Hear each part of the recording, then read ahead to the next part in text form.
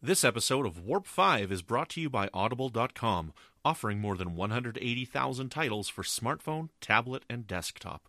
To get a free audiobook of your choice and help Trek FM at the same time, visit audibletrial.com/trekfm. And also by Enterprise in Space, an international program of the non-profit National Space Society.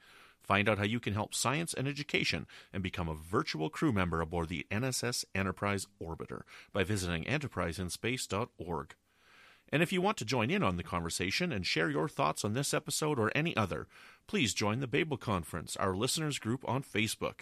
Just type Babel, that's B-A-B-E-L, into the Facebook search field. We look forward to seeing you there. Hi, I'm Anthony Montgomery, Ensign Travis Mayweather on Star Trek Enterprise, and you're listening to Trek FM.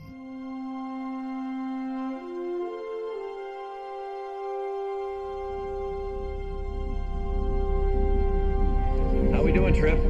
Ready when you are. Prepare for warp. Course laid in, sir. Request permission to get underway.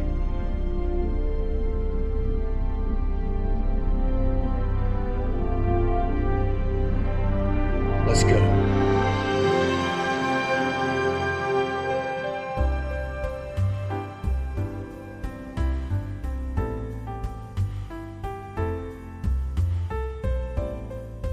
Welcome, Boomers, to another episode of Warp 5, Trek FM's dedicated Enterprise podcast. I am but one of your hosts for this podcast, and my name is Brandy Jackola. And with me, as almost always, is Patrick Devlin. Patrick, how are you? I'm good. Can't complain. How are you today? I'm just peachy. I'm peachy. I got caught in a windstorm. My hair's all funky. It's great.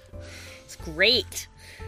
And then also, always joining us, Brandon Shamatella. Brandon, how are you? I got a terrible stomachache. I've been eating this raw targ foot with, like, hair on it. Yuck. And it's not sitting out. Phlox told me to eat it, but it's not sitting well in my tummy. Good source of protein. Yeah. That's what good source of death, too. And for tonight's discussion, we have a special guest with us for his first appearance on Warp 5, Zach Moore from Standard Orbit. Zach, how are you? Hello. Greetings and felicitations from Standard Orbit. I'm happy to be here with you all. This is my first time on Warp 5, so it's always exciting to jump into a new podcast with you all and talk about some. Well, I'll let you guys set up the topic, but it's very catered to a TOS Enterprise crossover discussion, and I'm looking forward to delving into it with y'all. Fantastic. I caught your Trelane reference. There you go. Hip, hip, hooray, tally ho. Excellent. So, tonight, today, this afternoon, this morning, wherever you're listening to this, we are going to be discussing and comparing Star Trek VI, The Undiscovered Country, with the Season 2 episode Enterprise. Let's try that again. The Season 2 episode of Enterprise, Judgment. And that's perfect fit for Zach to be here to discuss this with us. So, let's get started. So, Star Trek VI, The Undiscovered Country, gave us an up-close look at the Klingon justice system because Captain Kirk and Dr. McCoy were put on trial, a very public trial, for the assassination of Chancellor Gorkon. And 11 years after that movie came out, Star Trek Enterprise visits an earlier time in the timeline in the Klingon Empire's justice system in the episode Judgment. And some believe that it is very similar, if not a complete ripoff, of that scene in Star Trek VI. So we are going to discuss that. So let's talk about the things first that are the similarities between the two. And we're not going to talk about like physical appearance of the courtroom and stuff like that, but let's talk about other similarities. Brandon, I know that you have felt that there are a lot of similarities here, so let's start with you. Yeah, I haven't been the biggest fan of this episode, throughout most of my watches of this episode, because I kind of think that this is a bit of a ripoff of Star Trek VI, and, Star Trek VI is such a great movie that it didn't need to have this kind of an episode. But, rewatching it again this week, I think it was just last night that I watched it, actually, for this, I've kind of lightened a bit on it. I don't think it's as bad. Like, it would have been in my bottom 5 Enterprise episodes prior to this, but I'll probably put it, maybe bottom 20 or 20, something like that.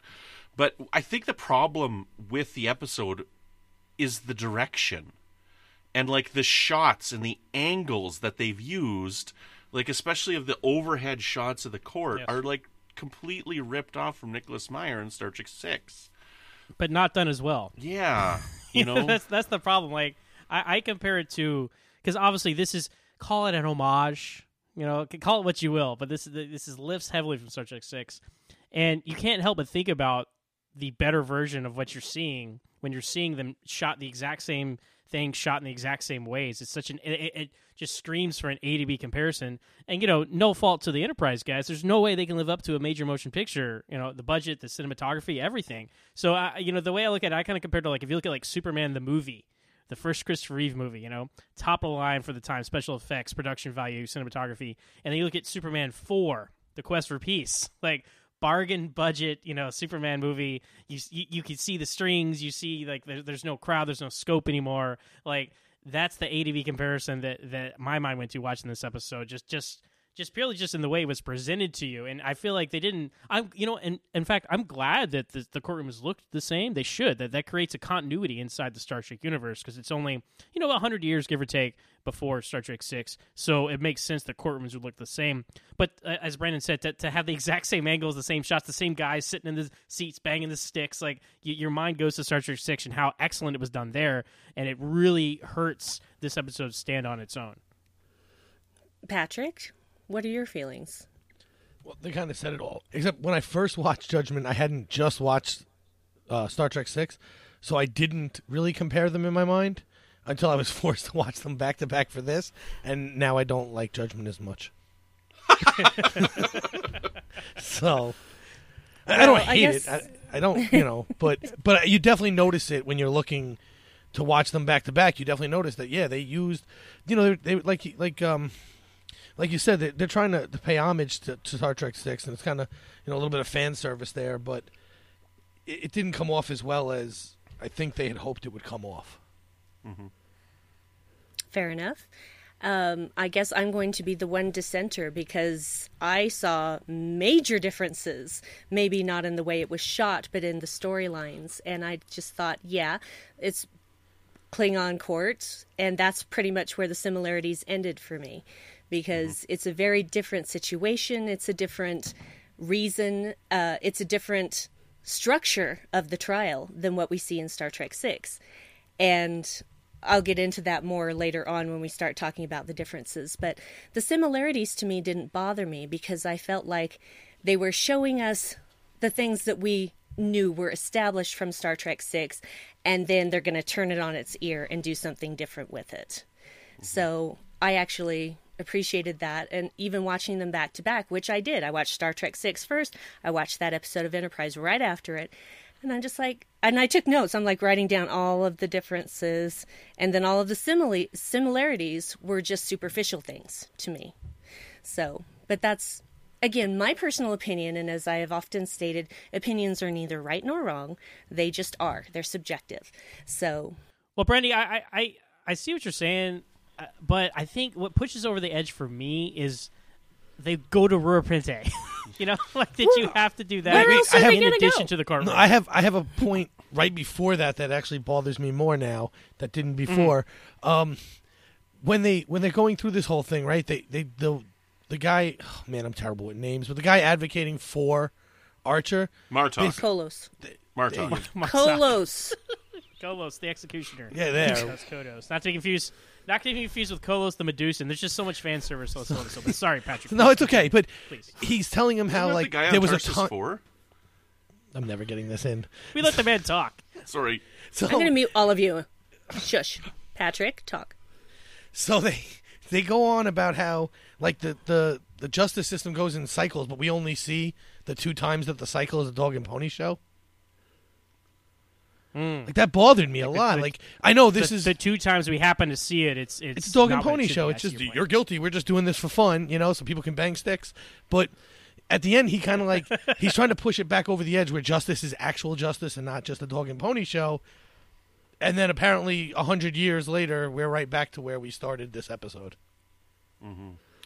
Well, let's see. This episode is 2252. And then Star Trek 6 is 2393. 2293. Oh, excuse me. Yeah. So we got 150 years, give or take. Maybe they go in like 75-year cycles. We just happen to catch the most extreme orbit of the cycle. But yeah, that's a good point. It doesn't do the Klingon justice system any justice to see no justice being done. Apparently, they just always suck. Well, I have an argument for that, but that's coming up later. Okay, well, then I'll tell you the thing that pushed it over the top for me, and it has nothing to do with Star Trek 6. The thing that really pushed this episode over the top, there's two things, actually. The one is at the end with Rurapente, when they just walk out the front door. Yeah, so bad. That's not the front door.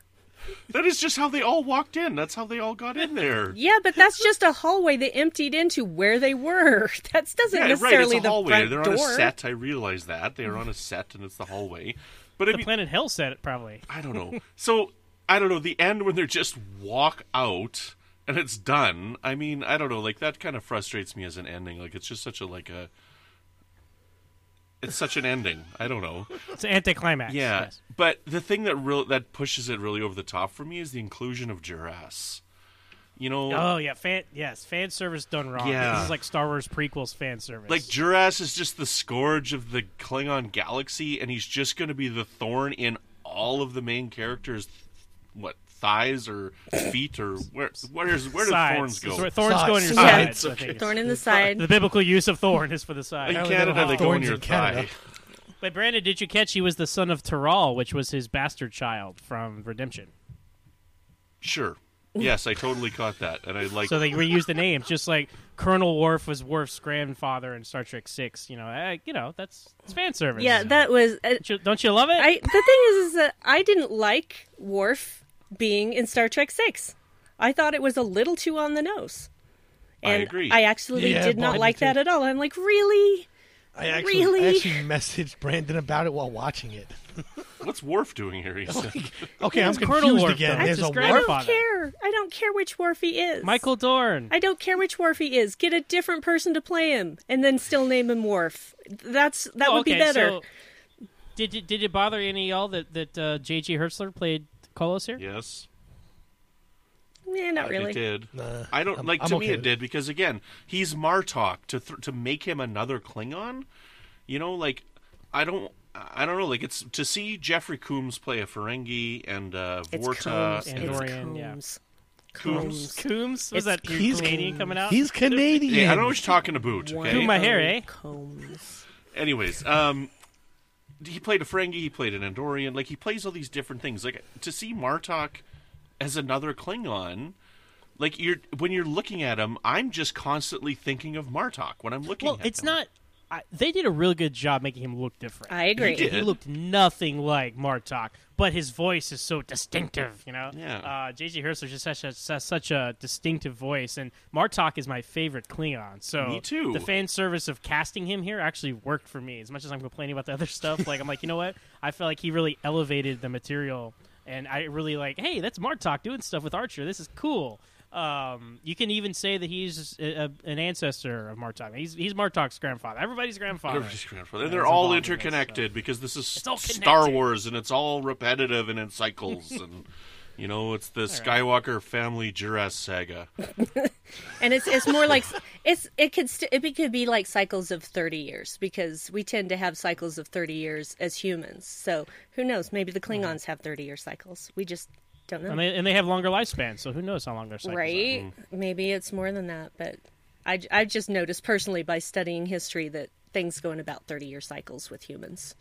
Because those who don't learn from history are doomed to repeat it. Like Duras, that guy. Yeah, over that guy. and over and over again. Like this episode repeated Star Trek 6. Got it. Yeah, well, that's another disagreement that I have, because the structure of the episode, although it is a Klingon trial, is very different from the movie. Because in the movie, we see the situation that happened before they're arrested and put on trial. In this, we start with Archer being on trial. We have no idea what he did, and then we start to see it through the telling of Duras's heavily biased story. And Now, then, before we get into that, Captain Archer, the Battleship Enterprise. Battleship.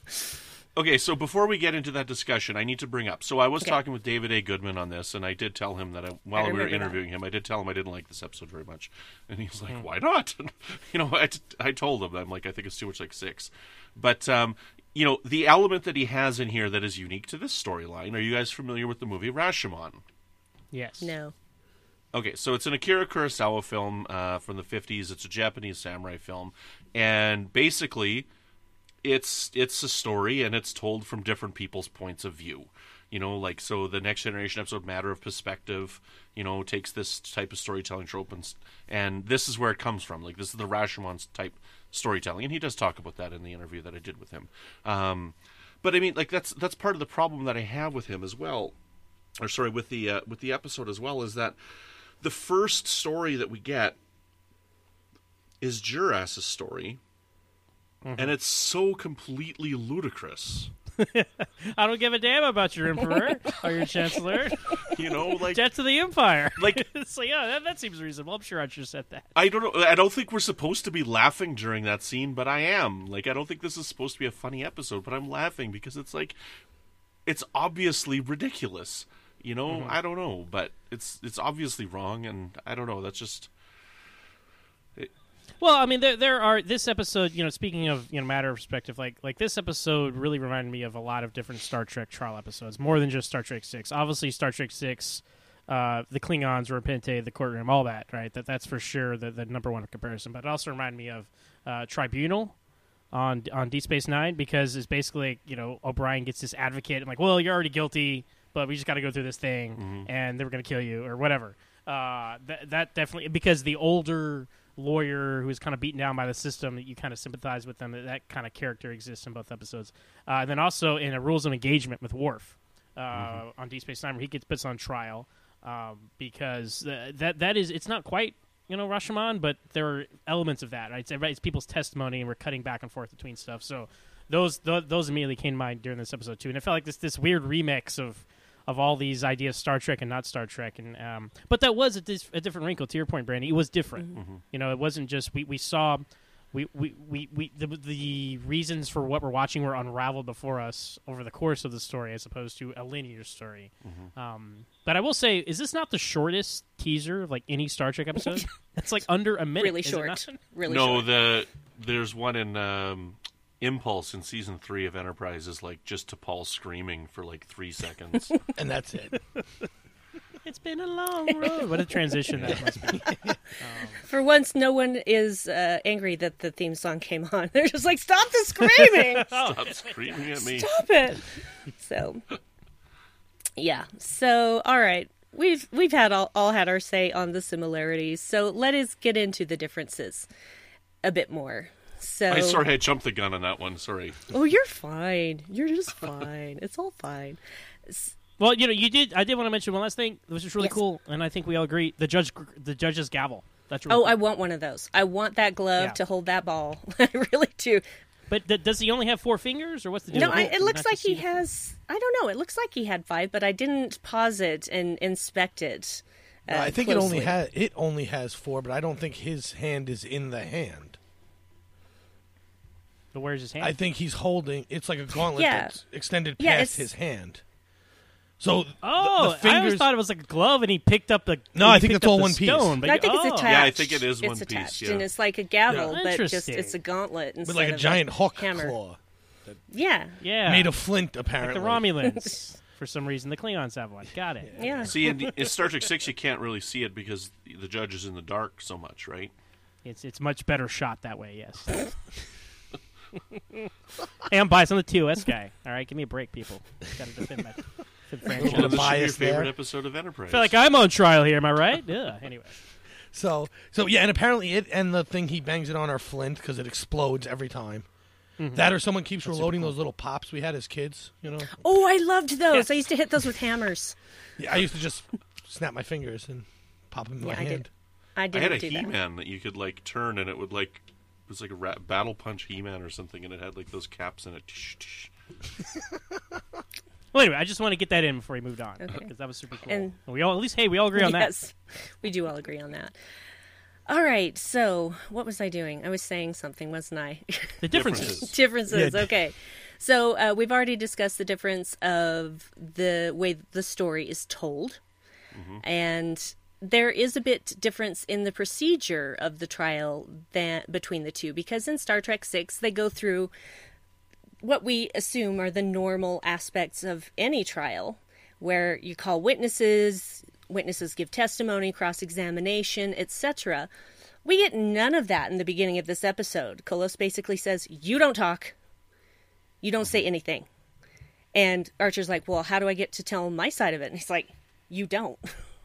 So he has to go in there and just stand while this Klingon, Duras, tells his story.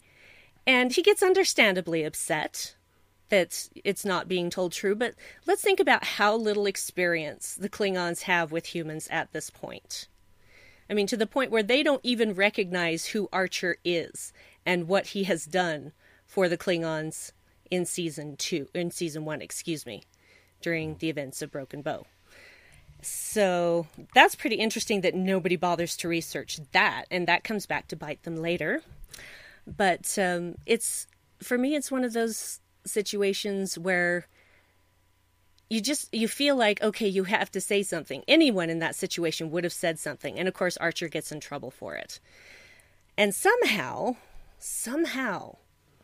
Kolos gets a spine and decides to actually defend Archer and get his side of the story. But it's not surprising to me that the Klingons would just automatically believe what Duras said, because what experience do they have with humans to contradict it? But see, that's the other frustrating thing about the story to me, is that we've seen it so many times where, the humans come in and show them the way and teach them the way and, stand up for your rights, don't be that person and do what's right. And Takes one man with a vision. yeah, I don't know, like we've heard that so many times with Star Trek as well, And the humans are always defeating the Klingons, and like this is another thing where it's like, we're going to teach the way and we're going to be better than the Klingons, and it's like, I don't know. It's just over and over. I think this episode is now going down, in my opinion, again while we're talking about it. Yeah, But. well, I liked the turn of Kolos, right? But I didn't feel like we had established his character enough to even know why he would do that. It seemed like a very 90-degree turn for him to just go with the system in one scene and the next scene go against the man. But that's the limitation of a 42-minute episode, I don't really. That part didn't bother me because I feel like it did fit within his character. Because he talks about winning over 200 cases, which clearly was not a possibility under the current system. Because it wasn't even as if they were saying, well, we don't listen to you because you're human. We just don't listen to people on trial at all. Anyone. Doesn't matter if it's a Klingon or not. I'm going to tell my side. You're going to be guilty. You're going to go to die. And that was kind of the end of it. And he does that whole speech about, even before he turns, he tells them about, one time, before, this was like a real trial. Like, this was legit. And it was, maybe I'm wrong, this was the first time you really see that not everyone is a warrior class, right? They had that little speech in there, too, which I enjoyed. I liked that because, obviously, you can't have a society of everyone just fighting because people have to do other stuff. What? Yes, Brandon. Well, other stuff. Other stuff. Well, yeah, hey, maybe, by the time... In Canada, we all just play hockey. That's it. Play hockey and ride moose. But hey, I guess, you were talking about Star Trek 6, they had kind of a real trial, right? There was testimony, there was this and that. Maybe, Kolos' changes, he came back to the Empire, he instituted some of these changes, and so we fast forward to the Star Trek 6, there were actually some progress made. Not in that particular trial, but at least Kirk and McCoy had a chance to speak, unlike Archer. Well, I mean, no one listened to him, but yeah. Like I said, I have an argument for that, but I don't want to. No, I don't want to talk about it yet. I don't want to talk about it yet because I don't want to talk about it yet. I'm not ready for that yet. We haven't fully examined some things yet. So I know I'm being annoying, but it's something where we're going to talk about the endings of both situations, and so anyway, so yeah, we obviously talked about Klingon Justice is a dog and pony show right now, and it's well, I guess I can go into this really, because my husband brought up an interesting point. He says that the justice system seems to be different depending on how well the Empire's doing. If the Empire's doing really well, like they were in the time of Enterprise, they probably just didn't care. Everybody's just guilty, get rid of them, let's not waste our time. But then in Star Trek VI, where like the whole galaxy is watching, and they're basically, their homeworld is dying, their race is in danger of becoming extinct, all of a sudden they're all about, let's have a fair trial. Or at least make it look like a fair trial. But my personal feeling is, if they didn't have Kirk's personal log showing his bias against Klingons, could the verdict have gone a different way? I don't think so. I mean, you have a drunk. They would have manufactured something. They would have found a way because their objective was they were going to be guilty one way or the other. Right. Had it not been that case, maybe something else. But the objective is to kill. I hear those names go again. Kill Gorkon, right, and to get Kurt killed as well. So they were going to do it one way or another. It was obvious. They already knew that Kirk's son was killed, so they would have brought that up either way, right? And they had a drunk doctor trying to save the guy. So it's kind of an easy win.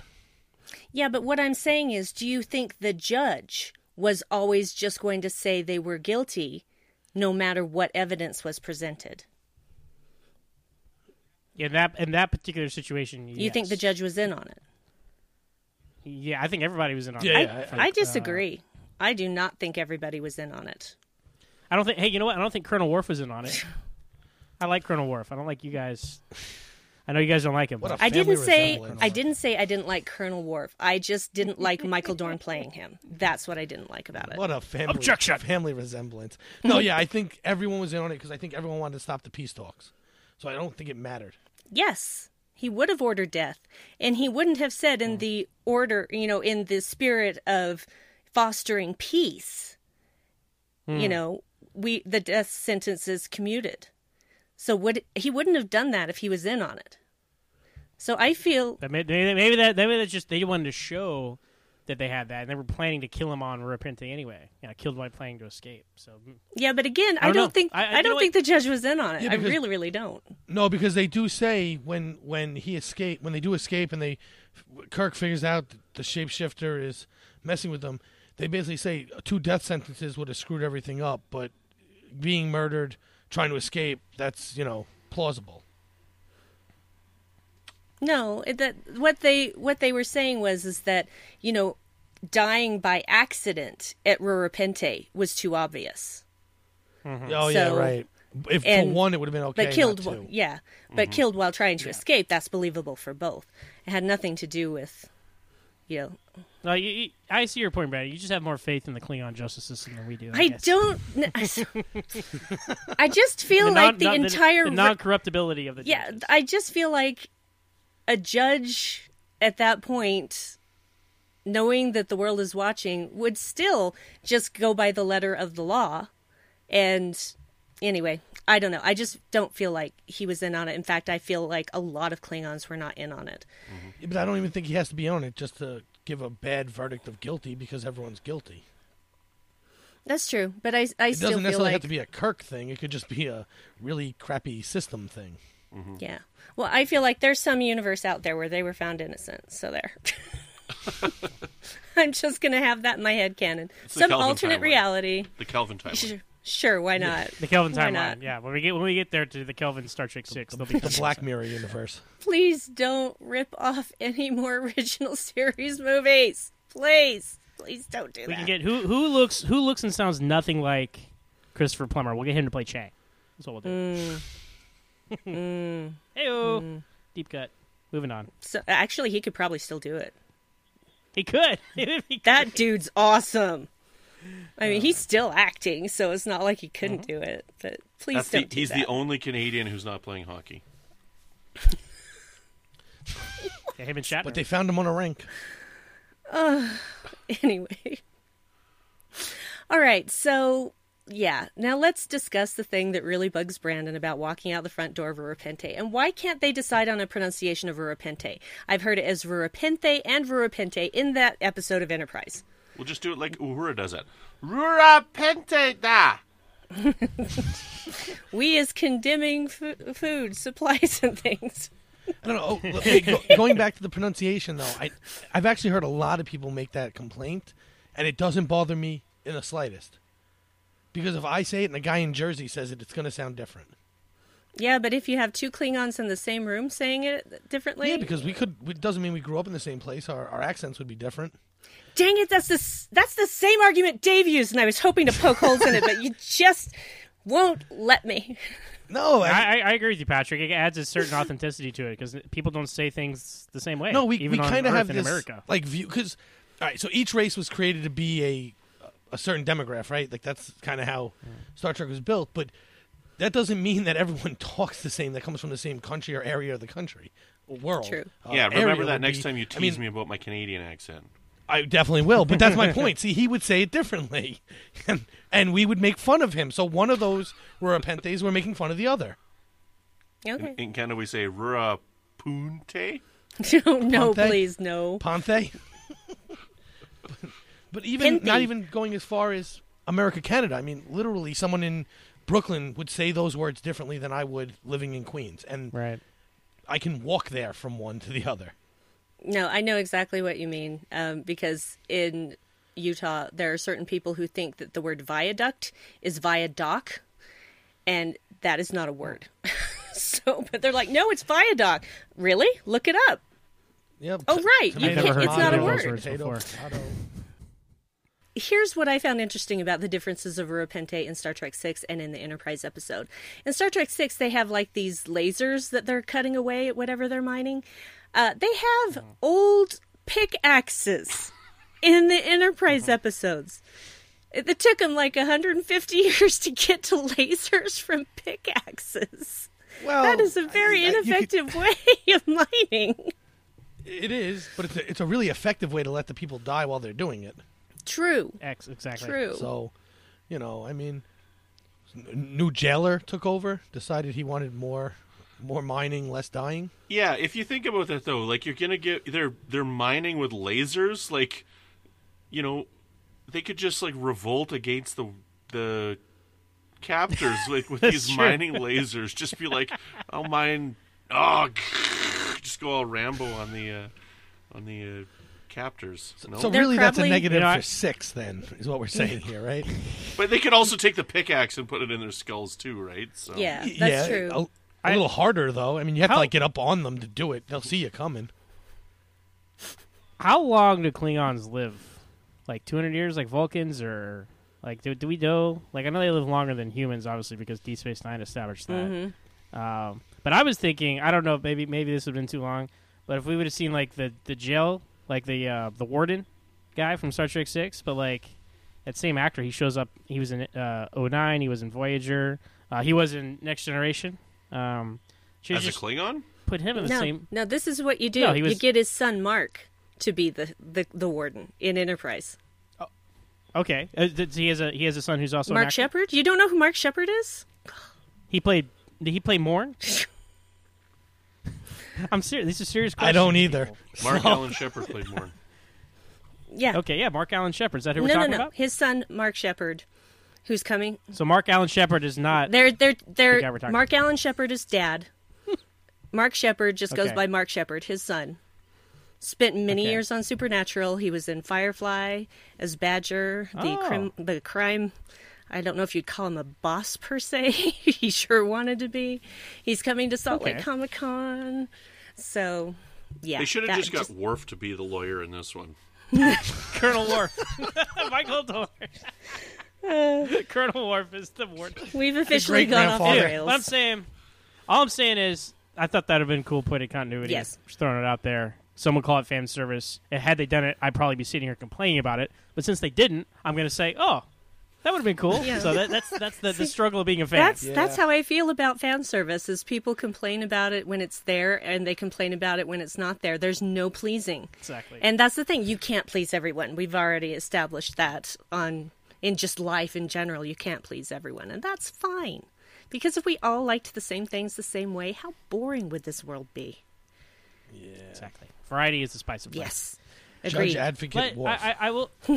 Yeah, Call it talking Jaw. about Kolos, right?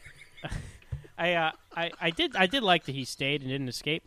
You know, because I felt like he's absolutely right. He's like, if he was just like became a fugitive, that would have thrown in the face of all the years he spent advocating for the law. So I liked that. And, I guess we never see him again on Enterprise. I do hope he survived, and I hope he went back and instituted some changes in the justice system to whatever degree they were. I hope he's able to survive, because they even say at the end, hey, life expectancy isn't here that long, and you're sentenced here for a year. But Martok's pretty tough Klingon. I think he pulled it out. He survived in that Dominion camp, so I think he survived Repente, right? We would have seen that in season 5. Yeah. Yes! The magic bag of hindsight. Oh, yeah, we would have seen Kolos come back. Well, the events, the way that this episode ended, that gets continued in a later episode, too. So it's not like they're not good about continuity. Yeah. So. Yeah, because Duras falls into the bounty. Expanse, They also have they have the bounty looking for Archer. So yeah. I mean, like, at least there's ramifications that they actually noticed that he walked out the front door, right? But I mean, they could have at least put a lock on the door or something. Well, he walked out the front door, and that's why the lock was there when Kirk wanted to leave. Yeah, exactly. They're like, oh, we really should have a way for people to not go to the surface. Who would have thought they'd pull on the front door? Yeah, Archer ruined it for everybody. But that was extremely anticlimactic. Like, how can you defend that? Like, as a climax to an episode, like it makes. It cheapens Star Trek 6 and it's lame at the same time, like in my opinion. Because oh, Captain, we have to hurry. We have a 10-minute window here. We can sit and we can talk for a while, and we can just run out the front door. And I don't. And they were gonna have room for one more person. Like, that's ridiculous to me. And this is like the the alien graveyard. It's notorious, it's the Alcatraz of Star Trek universe. And sure, let's just go out the front. I mean, I'm with you, Brandon. Like that. When I saw, I was waiting for another scene. I'm like, oh no, they keep panning out. Is this it? Is this it? Oh, executive producer Brandon, this is it. This is the last scene. No credit cookie. I was disappointed. So that's my take. The credit cookie is Reed building a snowman, a snow Klingon. Oh, not a snow Vulcan. That would have been funnier. No. Well, it could have been, because it's after the season 1 episode. I know. It's like, why did someone build a snow Vulcan? Just make everybody think. I'm sorry, that's a dumb idea, but anyway. But yeah, and you have to wonder what the security measures are at Repente in this time, because do they just let people die on the surface? Do they already have that shield that prevents beaming out? Because transporters aren't a real big thing on Enterprise yet. They only start using them out of complete necessity in season 3, which is good for them. It's good for them. Because, and even after that, they still would prefer to take a shuttle. But they obviously didn't. I don't think that they beamed down to the planet. That's never talked about. And does anyone find it weird that they have a very un-Starfleet way of getting Archer out of there? Going through back channels and paying bribes and stuff? Well, anybody have a problem with that? Not me at all. No. I don't know if there was a way they could have gotten them out otherwise. Agreed.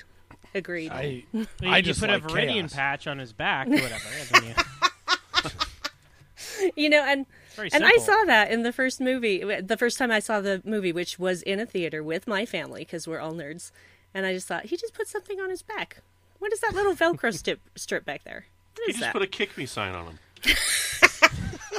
Kirk is a jerk sign. Like Kirk is a jerk. You gotta love rhymes. I do like the continuity of the Klingon prisons. They don't give you prison issue uniforms. They just let you wear your Starfleet uniform underneath your prison stuff. Archer's wearing his, and Kirk wore his. Thank goodness, or the Enterprise never could have found him, because Spock put that on his uniform. So continuity. Well, I feel like they have so many different species of beings at Repente that to try to issue a standard prison uniform would be next to impossible.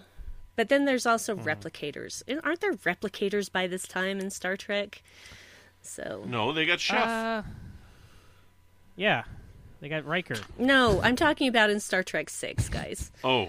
But they still have a kitchen on the Enterprise. Well, they have a kitchen, so yeah, with a freaking turkey and maybe mashed potatoes. they have in the pot. Was that mashed potatoes? I thought they were making some kind of bread, but I could be wrong. I assumed it was mashed potatoes. You know, Brandon, I thought it. I always think it's a bird because it has like the whisker. It looks like a drumstick, Yes. like in the mashed potatoes. It does. Oh, it boy. does. We're off the rails. So yeah, well, that was inevitable, but. The thing is Welcome that to Warp 5. if you think about it from a complete ethical standpoint, maybe T'Pol went about it in a sneaky way, but she's also very logical. So she did what logic dictated. They had to get Archer out of there, and that was the most logical way in her mind to do it. So I felt it didn't conflict with her character, but I don't know. And it had to have been sanctioned by Starfleet. Mm-hmm.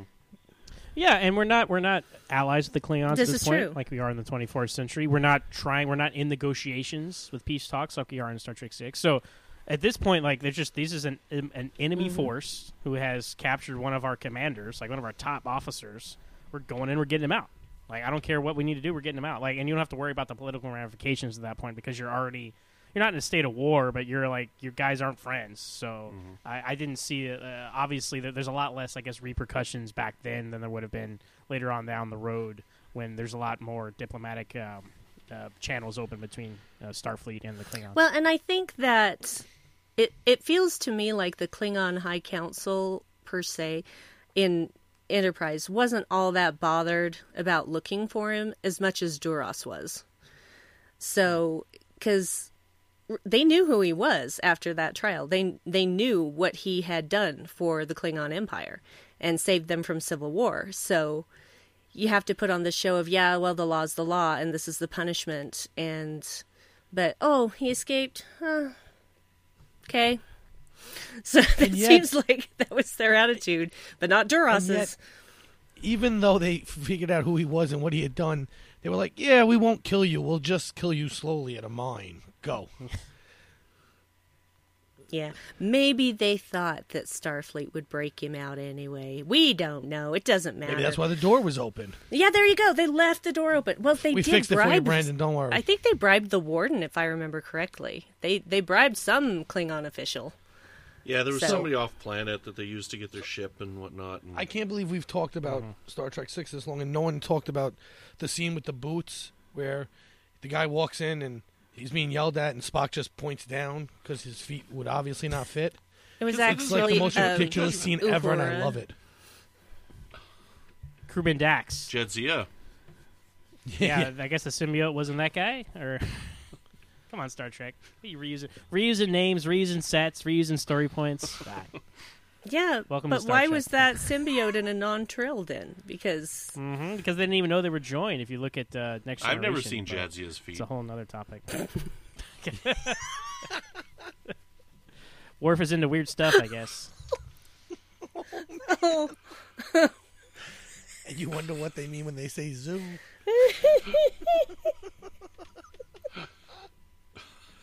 Okay. I'm sorry we I should brought probably that wrap up. it up because we got to get to the next episode. So. Stop making me laugh, guys. Okay, so yeah, let's pretend. In my head canon, Kolos does survive his sentence, and he goes on to have an effect on the future justice system. But let's go around the horn with our final thoughts. Let's start with you, Zach, since you're our guest. Thank you. This episode, it's kind of like a bargain budget Star Trek 6 in certain respects, but I did like a lot of new elements brought to it. I liked that it examined, the Klingon culture and deeper, and showed that, in that conversation with Archer and Kolos that, you don't think we're all warriors, right? I mean, that's doesn't make any sense. And it was something we all knew as fans, but they established on screen finally. I like that. I love J.G. Hertzler. Martok is my favorite Klingon. I know he's a different character here, but he still brings that same, gravitas to the character, and he's just very compelling, dynamic guy. So I enjoyed his performance here. His voice is so Martok, but the appearance-wise, they made him look extremely different. So I could suspend my disbelief and just enjoy the performance. It started off strong. You throw you in, you're like Archer's on trial. Like, what is this about? So it does hook you in, even though, as I mentioned, it's extremely short teaser, hooks you in, keeps you interested. And the point of view thing, well, yeah, it's kind of a remix of several other Star Trek, trial episodes and just trial in general shows. It added a different layer of things than we had in Star Trek 6, so it mixed it up enough for me. It does get seriously hurt by the very anticlimactic ending, though. So on the whole, average episode Enterprise, but I enjoyed it. Fair enough. Brandon? Yeah, I'm glad we discussed this. I'm glad I watched them again, and the episode still, for me, is pretty low on my list. And, it's all the things that I've mentioned in the episode already. Having Juras, there's just a little too much fan service that just didn't work for me. Juras, the angles of the camera for the trial, walking out of her Pente, it just doesn't work for me, and it's still one of the lower episodes on my list of Enterprise. And it's, I said last night on Twitter, that I don't like this, and I think it was Thad Haight who responded. He's like, "Man, I don't understand what you like and don't like," and I said, "I like the good episodes," and I don't know. To me, this wasn't a good episode, and I know that I'm pretty much in the minority on that opinion. I know that people really like this, and I think that the fan service works for a lot of people, and that's okay. It just doesn't work for me. So, I watch it when I watch the show. We determine it's an essential episode because of the continuity later on in the season. But it's, it's never going to make any lists for me, and it's one that always goes to the back burner, so... Hey, that's fine. We all have different views. Patrick! So, yeah, I mean, I enjoy the episode. I enjoy the movie. I never watched them back-to-back. I kind of like the episode a little less doing it that way, but down the line, I just won't watch them back-to-back, and I'll be fine again. The ending is a bit anticlimactic, so I just kind of ignore that it happens that way. And everything else kind of falls into place. Am I running out of my way to watch it? No. Am I running away from it if it's coming up, on my list? No, I'll watch it. It's just another episode of Enterprise that I somewhat enjoy and can watch at times. Nothing amazing, nothing terrible. It's just an episode. All right. I'm probably the one who likes this episode the most. So That's it's good. one I'm of those. glad. Yeah, it's not one of those that I'm just going to be like, oh, this is my favorite episode, because we all know what my favorite episode is. And because if there's Shran involved, that's always going to win over anything else. But I actually found myself liking it more after watching it back to back with Star Trek 6 and discovering how many differences there really were. So, I will still enjoy it. I will still watch it in my rewatches. Actually, I'll still watch everything in my rewatches. Yes, Patrick, even Extinction. I do too. I watch everything on my rewatches. Yeah. You start a rewatch if you Sure, don't watch it's the everything. point of a rewatch. You can't Exactly. skip it. Yeah. I do. You gotta do it start to finish. Yeah, Absolutely. so I still like it. But that's the interesting thing, is getting people with different viewpoints discussing something, because if it's all just a love fest or a hate fest, that's not interesting to listen to. So Star Trek 6 and Judgment, same but different. So that's my final ruling on the matter, and I pick up my giant gauntlet and bang, bang, sparks, Yeah. sparks, bang. it's like bang. the spark that came out of my hairdryer this morning. Good grief. Zach, thank you so much for joining us today. Where can people find you when you're not walking out the front door? Well, you can find me here on the network with Ken and Haley every week talking about Star Trek, the original series movies, the reboot movies, all adventures of Captain Kirk, old and new. You can find me personally on Twitter at MoreOnZach. That's MoreOnZach. You can also find me hosting my own podcast about Smallville, the Young Superman show, at Always Smallville on Twitter. That's with one S. Excellent. Well, Undercooked Targ is not the only thing we've been discussing here on the network this week, so take a listen to this clip and see what else you may have missed elsewhere on Trek FM. Previously on Trek.fm. The Edge, a Star Trek Discovery podcast. Also, and this might be me reading way too much into this, but I feel like because Tilly ends up being so instrumental in what happens later in the mirror universe, part of me when I was reading this wondered if in the back of my mind Stamets is like, I need to have one person, and Lorca's like, oh, I want to make my own oh, Tilly, that's who you want.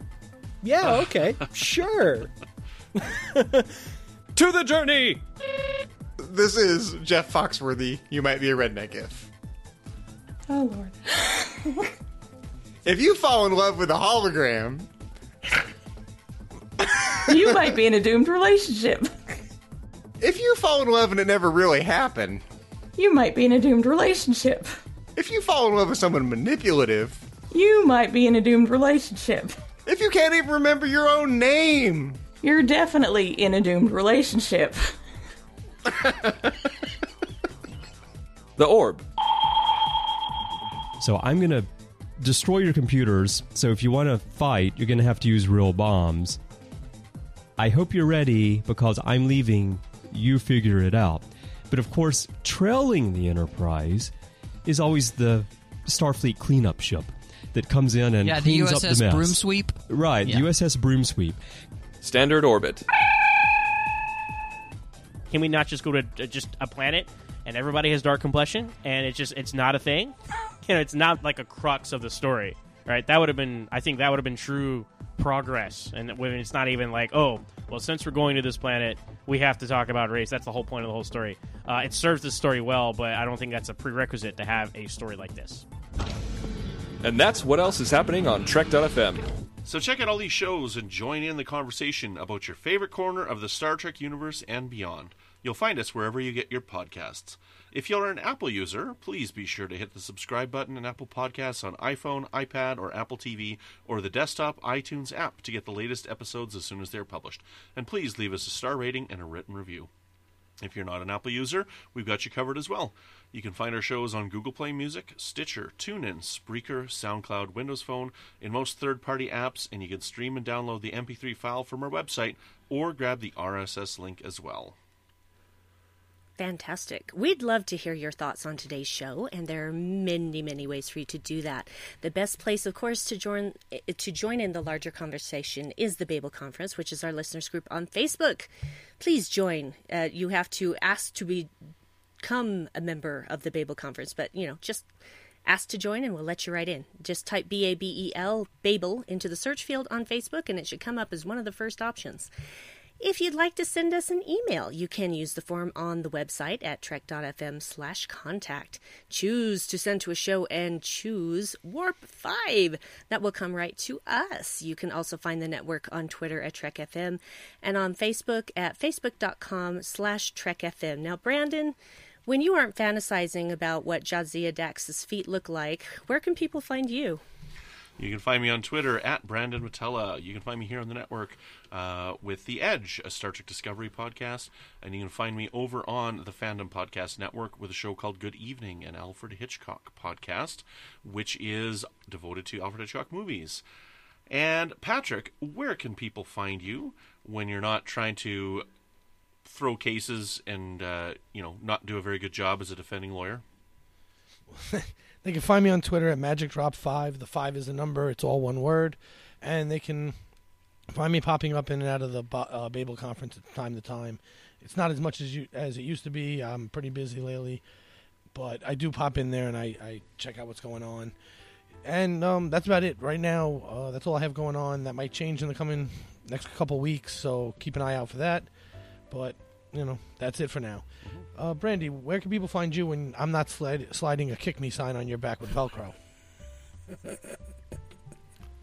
I wouldn't put it past you.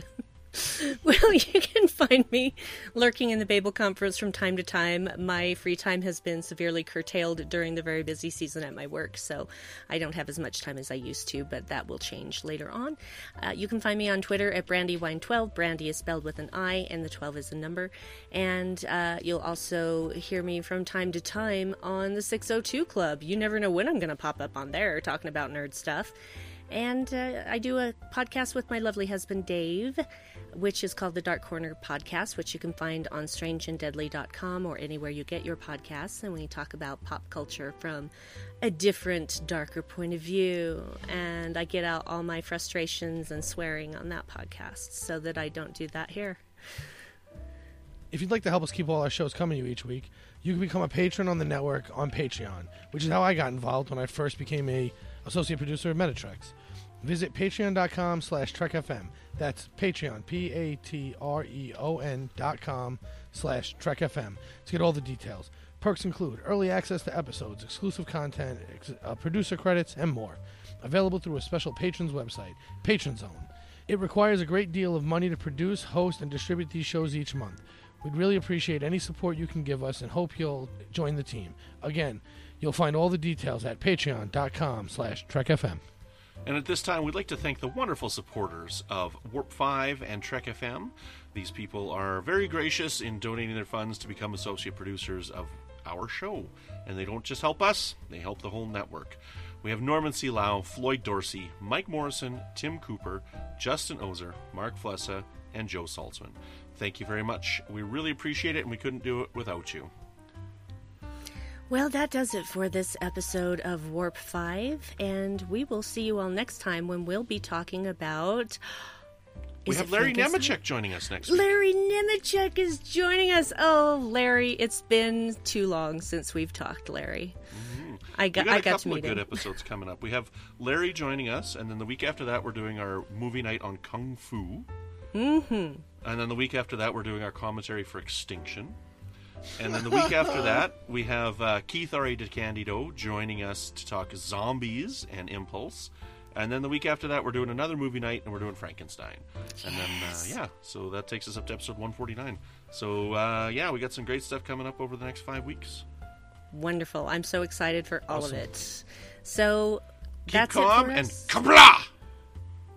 Or keep calm and boom on, boomers. We'll see you next time.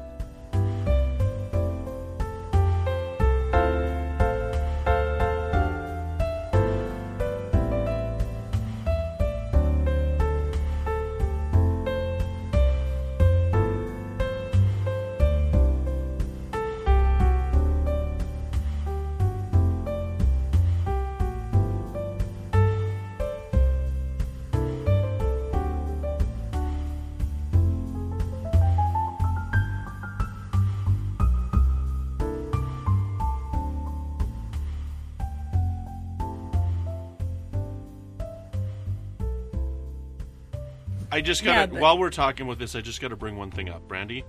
Yes. Measure. Measure. There's an EA in there. It's measure. I say nuclear. Is that right? Yes! Don't make me come over there, Zach. I will beat the crap out of you, because nuclear is not a word. I believe Brandy, it. how do you say pleasure? Pleasure. How do you say comb? But pleasure is spelled water. the same as measure. How do you say comb? How do you say tomb?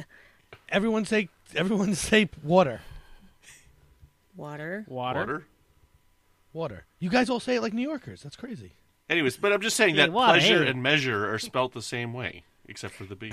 And so are tomb and comb. This is not at all completely differently. You don't say pleasure. For anyone still listening at this point, you say tomb. Hold on, anyone who hasn't given up on this yet, just if you go back on the English internet, is stupid, okay? English is stupid and it doesn't follow its own rules. And that is why people have a really hard time learning it. So have a little sympathy for people trying to learn English, all right? So there's a comedian who bashes watermelons, and he does a whole skit on this. Gallagher, I know. I know. So if you want to go check out tomb, home, comb, whatever, we can go there. Gallagher. Yeah. And that's another one. Come and home. We'll forgive you. Brandy, you're just learning English.